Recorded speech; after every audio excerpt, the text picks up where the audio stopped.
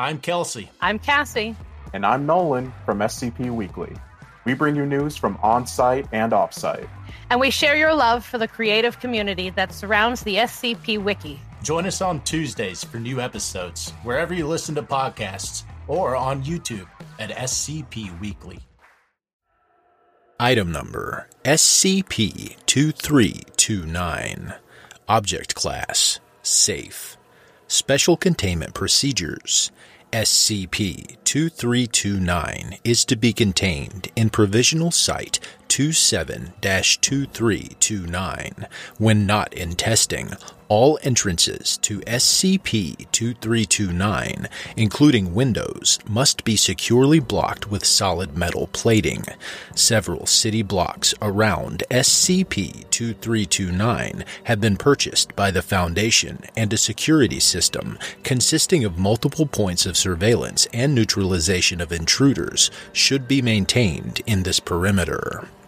Description: SCP-2329 is a 6-story, 60-room apartment building that was secured by the Foundation in 1908. See Addendum 2329-B for more information on the circumstances surrounding initial containment. It has been kept up to code with all the necessary functionality required by local government since that point, but has not been altered in any other way. On both a structural and a visual level, SCP-2329 closely resembles the buildings surrounding it, and individuals are able to enter and exit it on their own free will. Once inside SCP-2329, however, they lose all ability to consciously perceive other sentient life, effectively rendering every other individual invisible to them. Similarly, humans outside SCP-2329 will lose all ability to consciously perceive those inside SCP-2329, both by direct observation and indirect observation. Some perception still exists at a subconscious level, as individuals inside SCP-2329 will make an effort to avoid bumping into one another. This area of effect also extends to inanimate objects possessed by another individual. If an individual drops an object they were carrying, it will become perceivable by all other individuals, although it will not be perceived to have suddenly appeared, but rather that the observer simply had not paid attention to it before. It additionally extends to all sensory input, not just sight.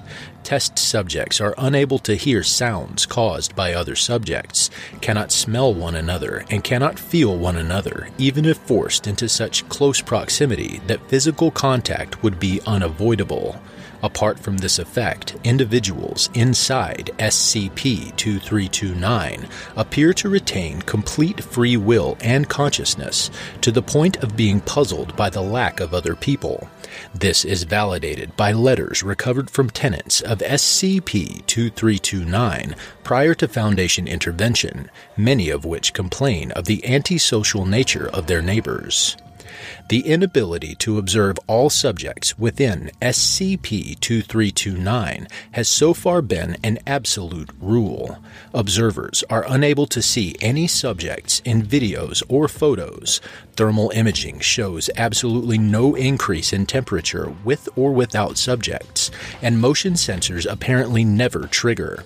It is currently unknown whether this is due to the anomalous properties of SCP-2329 causing all instrumentation to fail, or if the instrumentation is working as expected, but observers ignore all output that would indicate the existence of sentient life. Addendum 2329-A Partial Experiment Log. Experiment 2329-7 Date. Procedure. Pedometers were attached to 2 subjects who were then asked to position themselves precisely at either end of a 10-meter line drawn on the floor of SCP-2329 and walk toward the other end. Neither subject was informed of the other's presence. Result. Both subjects made it to the end, both recorded a distance traveled of 10.2 meters, and both asserted strongly that they had remained on the line the entire time. Experiment SCP-2329-16. Date. Procedure. Subject was provided a television set and was told to tune in to the local news channel within SCP-2329. No information about SCP-2329's anomalous properties was provided. Result. Subject reported seeing only a series of empty seats, hearing only the broadcast's instrumental soundtrack, and being greatly confused by this. Experiment 2329-22. Date. Procedure. Shortly after a safety retrofit, 30 subjects were instructed to enter SCP-2329's elevator and then attempt to go to another floor. Result. The newly installed weight sensor triggered and prevented the elevator from moving. This was deemed sufficient evidence that the subjects continue existing in the same space-time as each other and simply ignore one another entirely, disproving an earlier contention by Dr. Worm that subjects were entering unique parallel dimensions when crossing into SCP-2329 and were thus literally not present in our universe. Addendum 2329-B Postmortem Report on Arthur Morgan Zigman. The corpse of Arthur Morgan Zigman, age 53, was discovered in the hallway outside his room in SCP-2329 on August 21, 1908. An interview with the landlord of the building, who lives off-site and was entirely ignorant of the anomalous nature of SCP-2329, revealed that Zigman had filed numerous noise complaints about virtually every other tenant.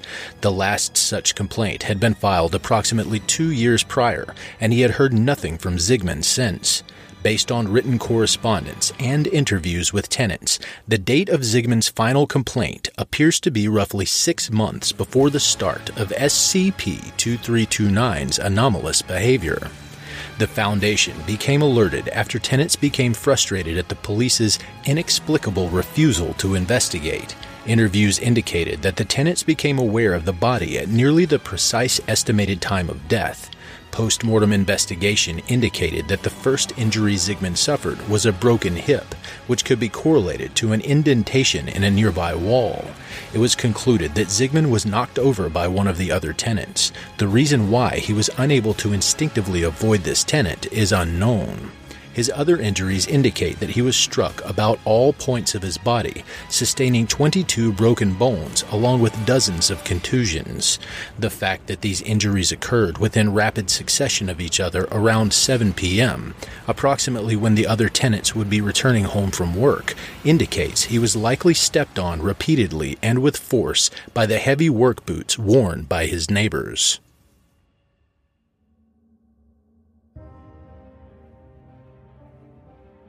Thank you for listening to this podcast. If you like what you hear, head over to my Patreon at patreon.com/Kelsey Narrates and help support me by becoming a patron for as little as $3 a month. I'm not going to get rich doing this, but it does take money to keep a podcast running. All patrons get early access to every episode I publish. I don't have the talent it takes to write a skip. All I do is read. Original authors make this podcast possible, so credit to the original author. There are links in the description. Show them some love as well. Consider becoming a member of the SCP Wiki, upvote their work, and maybe write a skip of your own. Maybe I'll read it here someday. You never know if you never try. The content of this podcast and content relating to the SCP Foundation, including the SCP Foundation logo, is licensed under Creative Commons Sharealike 3.0, and all concepts originate from scpwiki.com and its authors. This recording, being derived from this content, is hereby also released under Creative Commons Sharealike 3.0.